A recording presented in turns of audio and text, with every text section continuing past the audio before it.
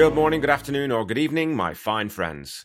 Welcome to episode 5 of season 3 of the Tom Petty Project podcast. I am your host, Kevin Brown. Today's episode covers the last track from side 1 of Damn the Torpedoes, Century City.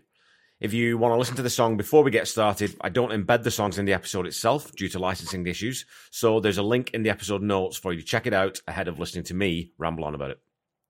I wanted to give you a quick heads up too that I have a surprise bonus episode coming out this Saturday for you, which marks a birthday for a musician I'm a huge admirer of. I also wanted to give a quick shout out at the top to musician, podcaster, season 1 guest, and all-round top-notch guy Dallas Elliker on the news of his engagement to Heather Ann Barnes. I couldn't be happier for both of you.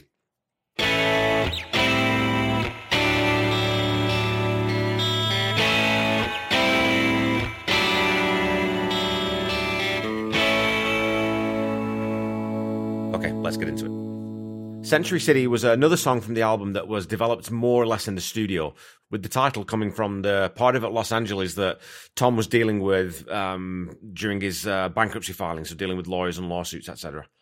You know, unhappy with the terms of his contract with Shelter Records, Tom had seized on the sale of Shelter by ABC to MCA as justification to declare himself, in effect, a free agent. In his own words, he would not be bought and sold like a piece of meat. Tom refused to allow the Heartbreakers' next album to be released, even going so far as to bear the cost of recording it personally, leaving him somewhere close to $500,000 in debt. And this was when he filed for bankruptcy, hoping to gain leverage in the brewing legal dispute by having the bankruptcy court declare null and void an extremely unfavourable contract that he felt he'd been duped into signing. Ultimately, MCA did blink, agreeing to release Tom from his existing contract, but immediately re-signing him to a $3 million contract with a brand new subsidiary label created especially for this purpose.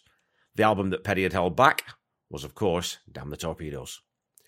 In conversations with Tom Petty, Tom tells Paul Zolo, during my lawsuit phase when I was being sued, I had to go to Century City often. And if you've never seen it, it's kind of an acre of skyscrapers, a really modern-looking place. He also mentions that the initial idea for the song was written on a piano that came with the house that he was renting at the time, on which he'd also written You're Gonna Get It, among other tracks. So Century City definitely has a very personal link to the things that Tom and the band were going through at the time, and has a hard edge to it that becomes more relatable given the context of what the band was actually plotting. Century City starts with some synth sounds and drum hits that sound, to me, deliberately like an old Atari video game, you know, like the original Space Invaders or Asteroids or something like that, which would have been really new back then. So it's a neat tie into the concept of modernity that you get during the chorus. The guitars are again panned into the left and right channels, with the lead sitting a little more centrally. Some really cool bends are a feature of that lead line that repeats throughout the verses, and the rhythm is really putting down a beautifully distorted 20-bar blues pattern around A, D, and E. Literally a 3-chord major key rock and roller.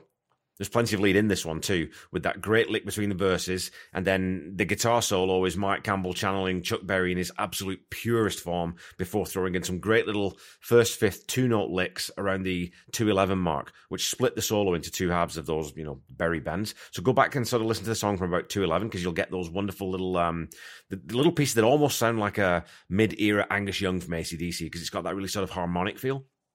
At almost 40 seconds, it's one of Mike's longest guitar solos on any studio album. I'll have to revisit this once I'm further through the podcast, but I can't really think of any solos that are longer than this one off the top of my head. And the song has a really full, thick wall of guitar sound, and I think the piano is dropped lower in the mix to allow that sound to really push the song along at a breakneck 150 beats per minute. Stan is pounding his way through this one. You know, and Stan is often thought of as a power drummer, but it's easy to forget that he was capable of very subtle, nuanced playing. There's no real place for that on this song, however. It's 4 to the floor on the kick all the way through, other than the offbeat lead into Honey Century City got everything covered, and in a couple of other places during the lead out. It sounds like he's playing very precise 16s on the hat, so that's really fast, and it's almost throughout. And playing those notes that fast, that consistently requires a really deft hand. And again, as I said, Stan definitely had that in his arsenal to be able to play with a lot of precision.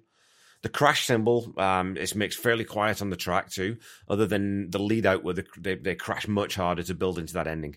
And again, I think this is done deliberately to keep the guitar and the vocal as the focal points of the entire track. The fills that Stan does put in tend to be short and sweet, very much sort of straight time. And when the song was played live, he would often put in extra kicks on the 1 and 2 or 3 and 4 in the bar. So it's a really energetic drum part that's played straight as an arrow with only a few offbeat bars here and there to give a little more space and a little more spotlight on the vocal in those certain spots. As on Shadow of a Doubt, Ron Blair is flying around the fretboard and putting in big slides and runs up the scale, as well as playing those trademark rock and roll octave apart root notes. He's playing sort of double time most of the way through and keeping that bottom end just flying along. And if you watch the Rock Band video game version of this song, which is taken from a live cut, you get a real visual sense of what Ron is doing. I'll throw that into the episode notes, as it's quite striking, and you will notice exactly how much he's playing. My favourite part of the bass line is during the guitar solo at the 220 mark, where he walks up the scale in straight time before putting in a great little bubbly lift up to G to give that D chord a great suspended feel. Matching the pace and frenzy of Ron's bass line is the Little Richard-esque piano part that Benmont lays down, which is pushed down lower in the mix but brought back up again at times to take the place of the vocal, which is a case of Jimmy Iovine again really creating the right amount of space for the vocal and the blaze of guitars that we're getting in this song. We hear more of the piano in the solo, complementing Mike's ripping lines, and again in the build-out to the ending.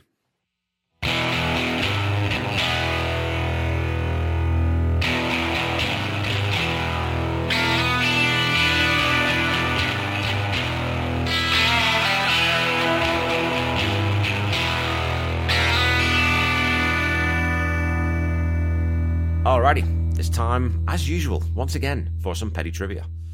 Last week, I asked you which composer who provided the scores for Die Hard, Highlander, Lethal Weapon, and Robin Hood, Prince of Thieves provided the orchestral arrangements on 1994's Wildflowers.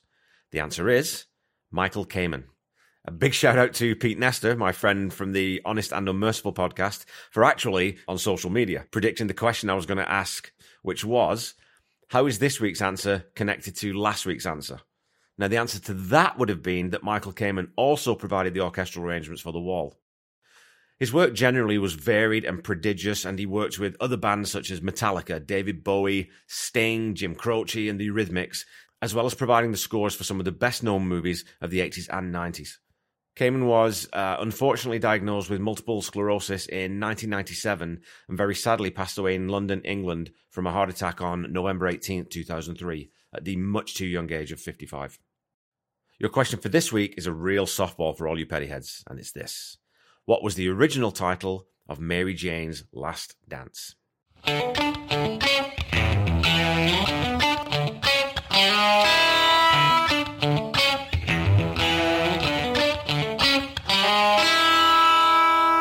Okay, back to the song.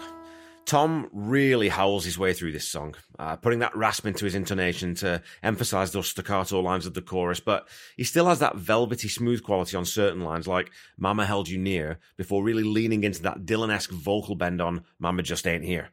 And during the second verse, we get some quiet harmonies added in to give the vocal a fuller quality. The chorus has those harmonies brought up a little, and we get the fabulous call and response section before that big scream into the solo. We get more subtle harmony in the last verse and a wonderful push on that last got everything covered. The outro is just that repeated call and response, we're going to live in Century City, over the top of the root chord.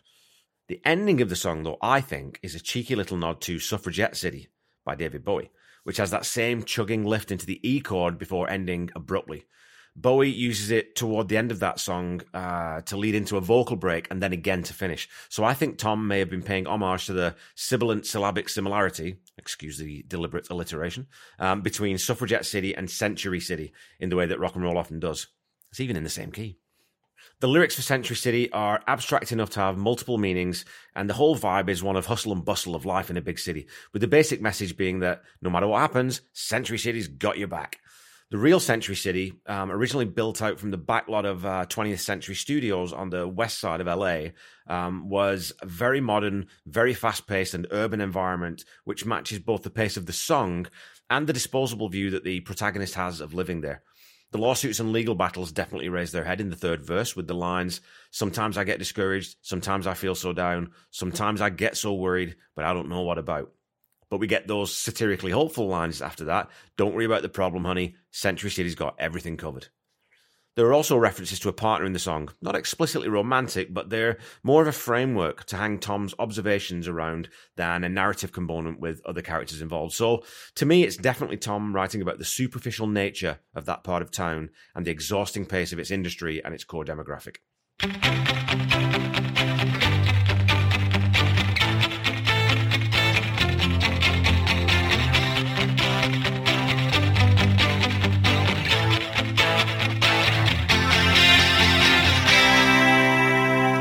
Okay, folks, that's all for this week.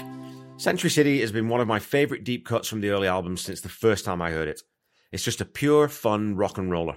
It doesn't try to be bigger than its boots, and it delivers exactly what it intends to do. A breathless 3.5 minutes to close side one of an album and make you race to the record player to flip the disc and listen to side 2. It's a really straightforward song musically, other than some of Ron's killer bass work, so I can't rank it as highly as the very best songs on the album, but I do have a huge soft spot for it, so I'm going to give it an 8 out of 10. Again, before I wrap things up, just a reminder that you can support humanitarian efforts in the Ukraine in many different ways, and I would urge you to do so if you have the means. I'll keep adding a link to the Red Cross donation page in the episode notes for this foreseeable future. And I know that the situation in Ukraine is deeply troubling for all of us and has potential ramifications beyond just that part of the world. And I found myself feeling quite a bit of anxiety over this for the last 3 weeks, but I read a good piece of advice early this week, and I wanted to share this with you. The suggestion from the psychologist whose piece I was reading said one thing that they've found helps, and one thing that they recommend to people is only check the news once a day, and don't overwhelm yourself with, the images and the worry. So, like I said, I just wanted to share that with you, as I found it does actually help. And it just helps distracting yourself by listening to podcasts or making podcasts or sharing time with your family and listening to music. So do all of those things, but do keep in mind that you can help those efforts if you have a few bucks that you can send to the Red Cross. Don't forget to follow me on Facebook and Instagram at The Tom Petty Project, and on Twitter at Tom Petty Project. And of course, you can always find me on YouTube.